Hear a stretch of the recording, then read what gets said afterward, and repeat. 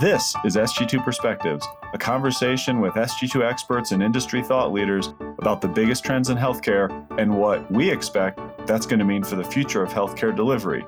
Nationally, inpatient right now is a little over 200,000 surgeries nationwide. Outpatient is around 60,000 surgeries nationwide. Outpatient is a small segment of overall bariatric surgeries, but actually outpatient bariatric surgery is increasing about 15% over the decade. And there's going to be increased competition due to new pathways of weight loss, and that will push some of these bariatric surgeries into an outpatient setting.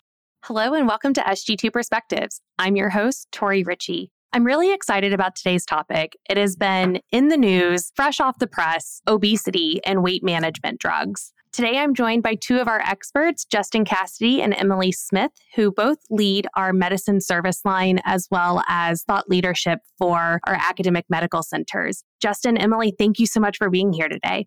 Thank you so much for having us, Tori. Thanks, Tori. Let's jump right in and focus first on the forecast. When I think about the obesity forecast projections in the 2023 forecast compared to previous years, 2022, 2021, we've changed our narrative rather significantly. Emily, can you walk listeners through how we're approaching this service line different? Thanks, Tori. In the past, bariatric surgery was growing quite explosively due to epidemiological factors. About 40% of adults are overweight. About 9% of adults are severely obese. Due to these epidemiological factors, former forecasts had bariatric surgery growing in the 40s, the 50s in the latter half of the decade. But for this year, due to new innovations, anti-obesity medications, there are new options for patients to lose weight that are less invasive than surgical options. Therefore, our inpatient bariatric surgery forecast is now declining due to innovation and technology over the next decade at negative 10% nationally. And outpatient obesity visits for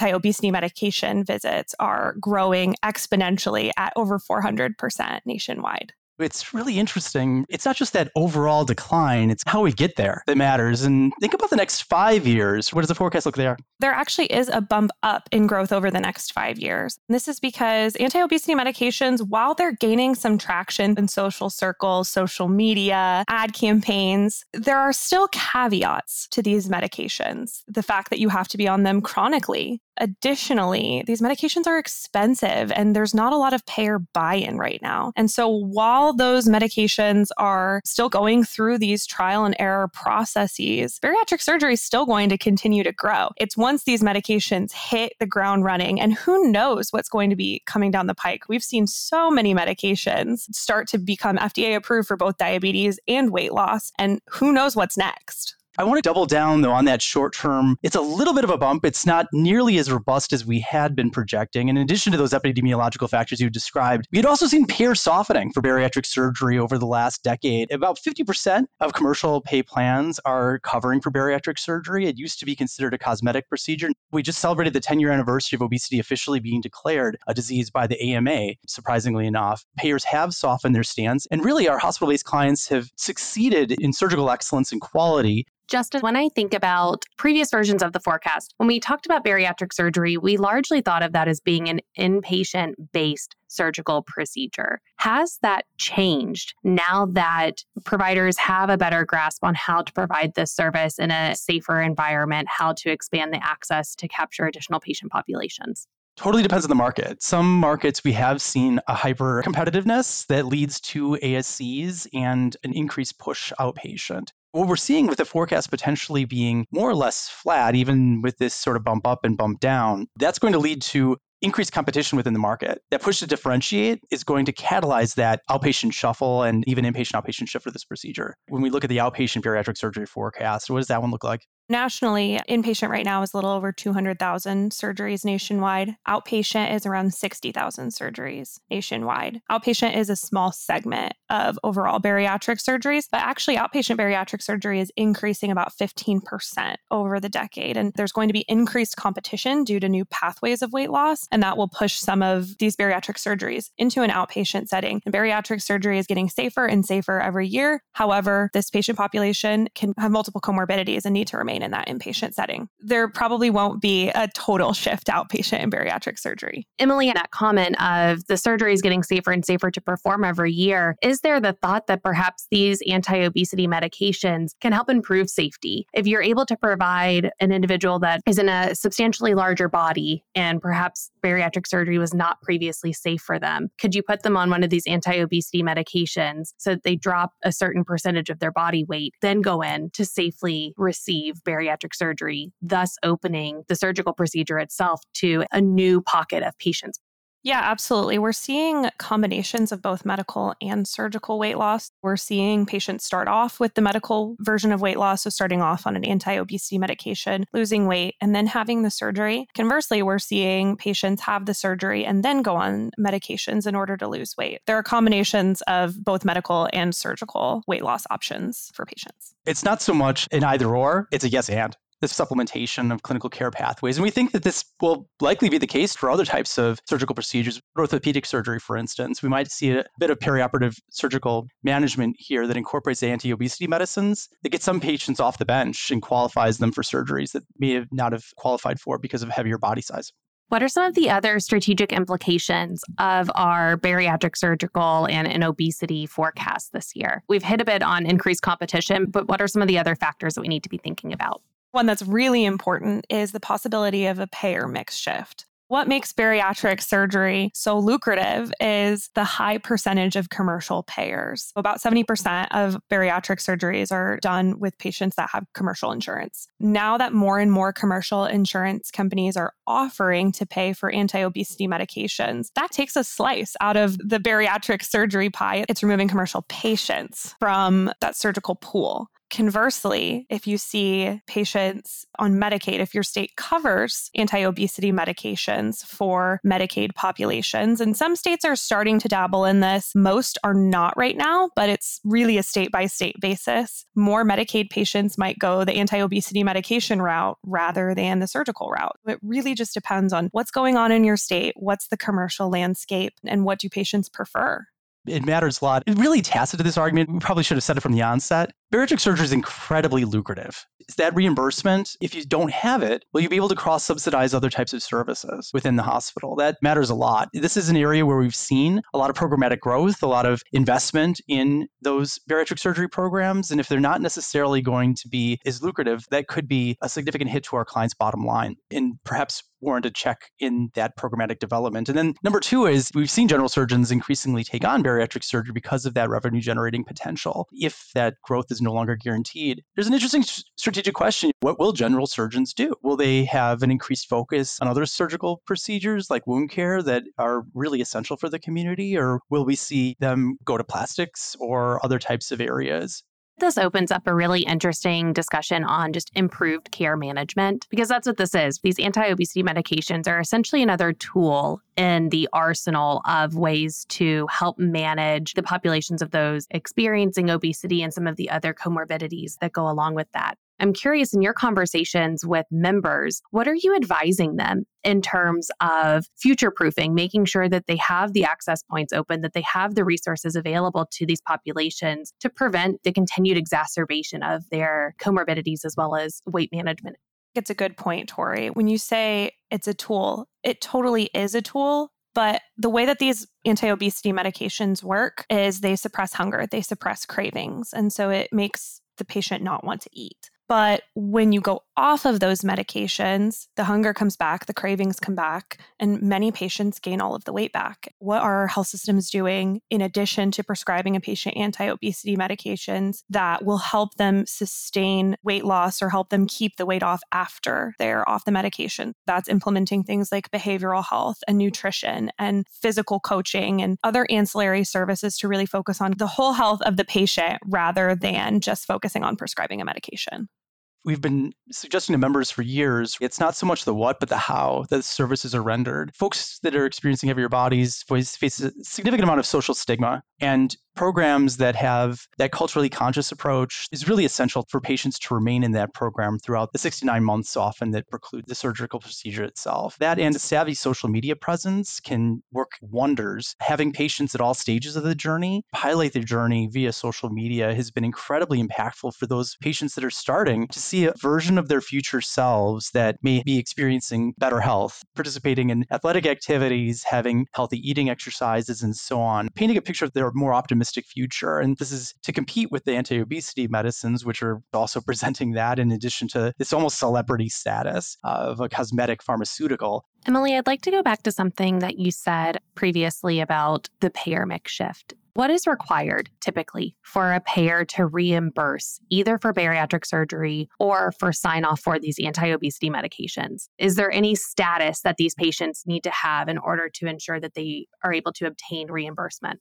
Currently, just to qualify for an anti-obesity medication, the patient has to have a BMI of 30 or higher, or a BMI of 27 or higher with multiple comorbidities related to obesity. That's a little bit lower of a threshold than the qualifications for bariatric surgery. Bariatric surgery is a BMI of higher than 35 or a BMI of 30 or higher with multiple comorbidities related to obesity. To qualify for reimbursement is a bit of a different story. What we have seen is patients that have multiple comorbidities, specifically type 2 diabetes. It's much easier for patients to receive coverage for these medications.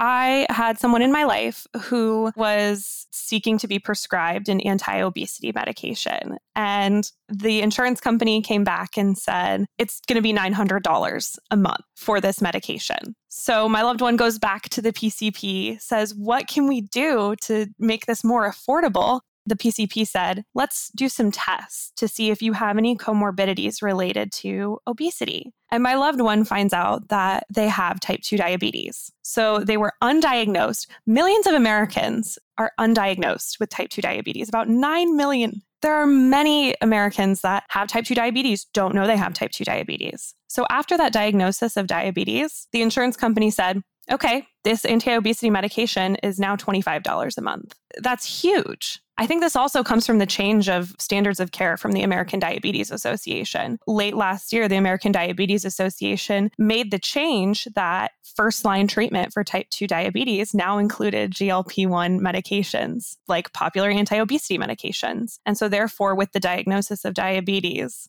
just think about that. That's crazy because in the past, it was really metformin, frontline, super cheap, very effective medication. Not quite as effective, of course, at weight loss as these new highly effective anti-obesity medicines, including semaglutide, which the ADA now says this can be prescribed as a first-line medication for type 2 diabetes. Ground shifting. Where my mind immediately goes is your loved one would not have received that type 2 diabetes diagnosis until something happened later in life where that condition became a little bit difficult for them to cope with and they had to go through figuring out what exactly was going on. What do we think the size of the population is that's going to come in for screening in order to figure out how we can cut down the cost of these types of medications to then learn that they do have a type 2 diabetes diagnosis or a hypertension diagnosis or any other number of comorbidities? Have you all started thinking through perhaps how to size that population?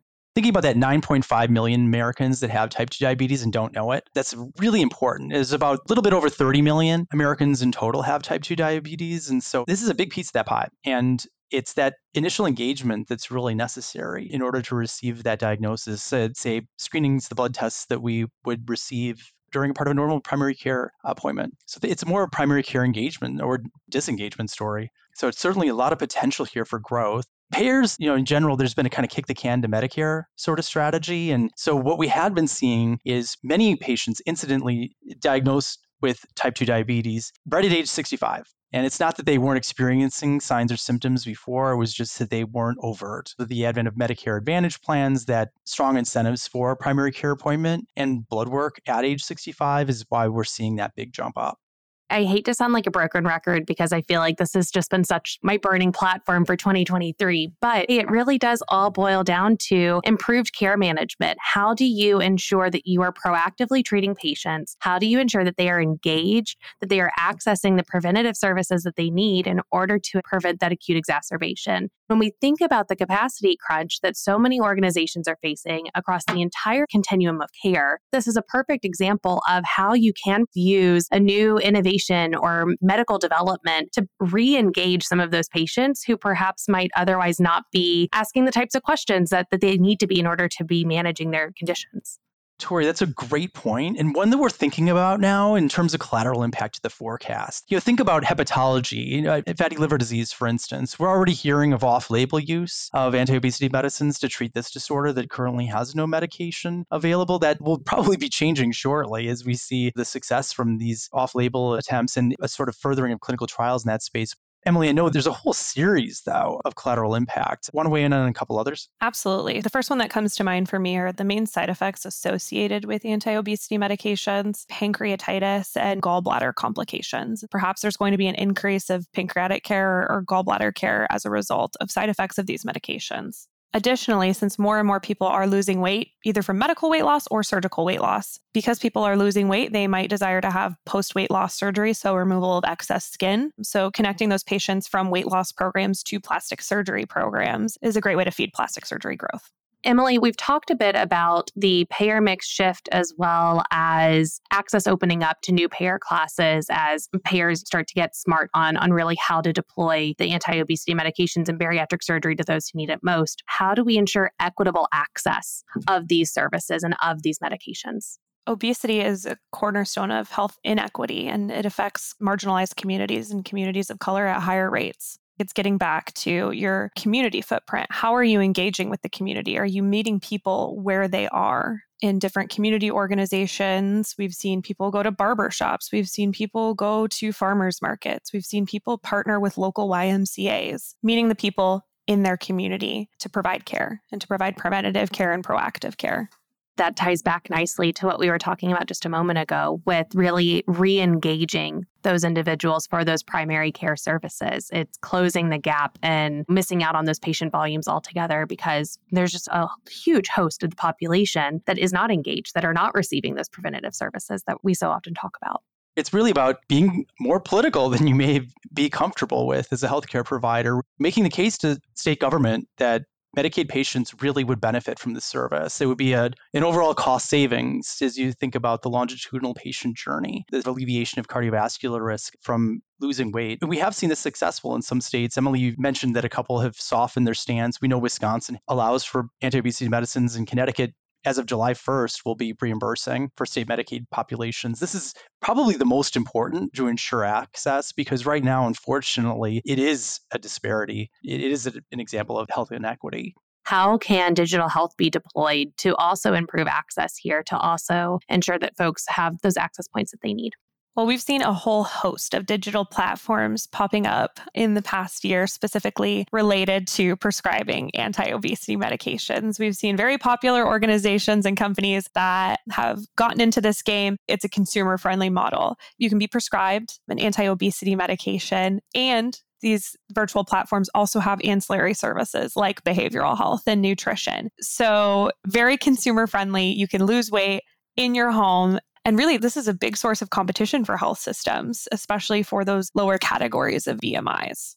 You're talking about the direct-to-consumer options, which have been proliferating. There have been these networks of shadow docs that if so long as you fill out an online survey, there's no contraindication, there'll be a prescribing of a drug. There's this sort of more gray market, if you will, of, let's just say, research formulations of semaglutide that are really resuspended by the patient and injected themselves outside of the regulated pharmacy that we're used to. But Tori, perhaps the most interesting on the digital front is not so much the D2C, but it's the B2B types of digital platforms. And so here we've seen a terrific pivot of some of these very popular diabetes prevention programs like Omada Health, essentially forming an alliance and saying, we're going to sell to employer self-pay plans that are very nervous about expanding coverage to an entire new class of medication that a significant number of their employees will be taking that is extremely high cost in perpetuity, which basically, read this another way, the employer will be on the hook hook for a lot more pharmacy spend than it had been in prior years because of the increased demand for these outpatient, highly effective once-a-week subcutaneous injection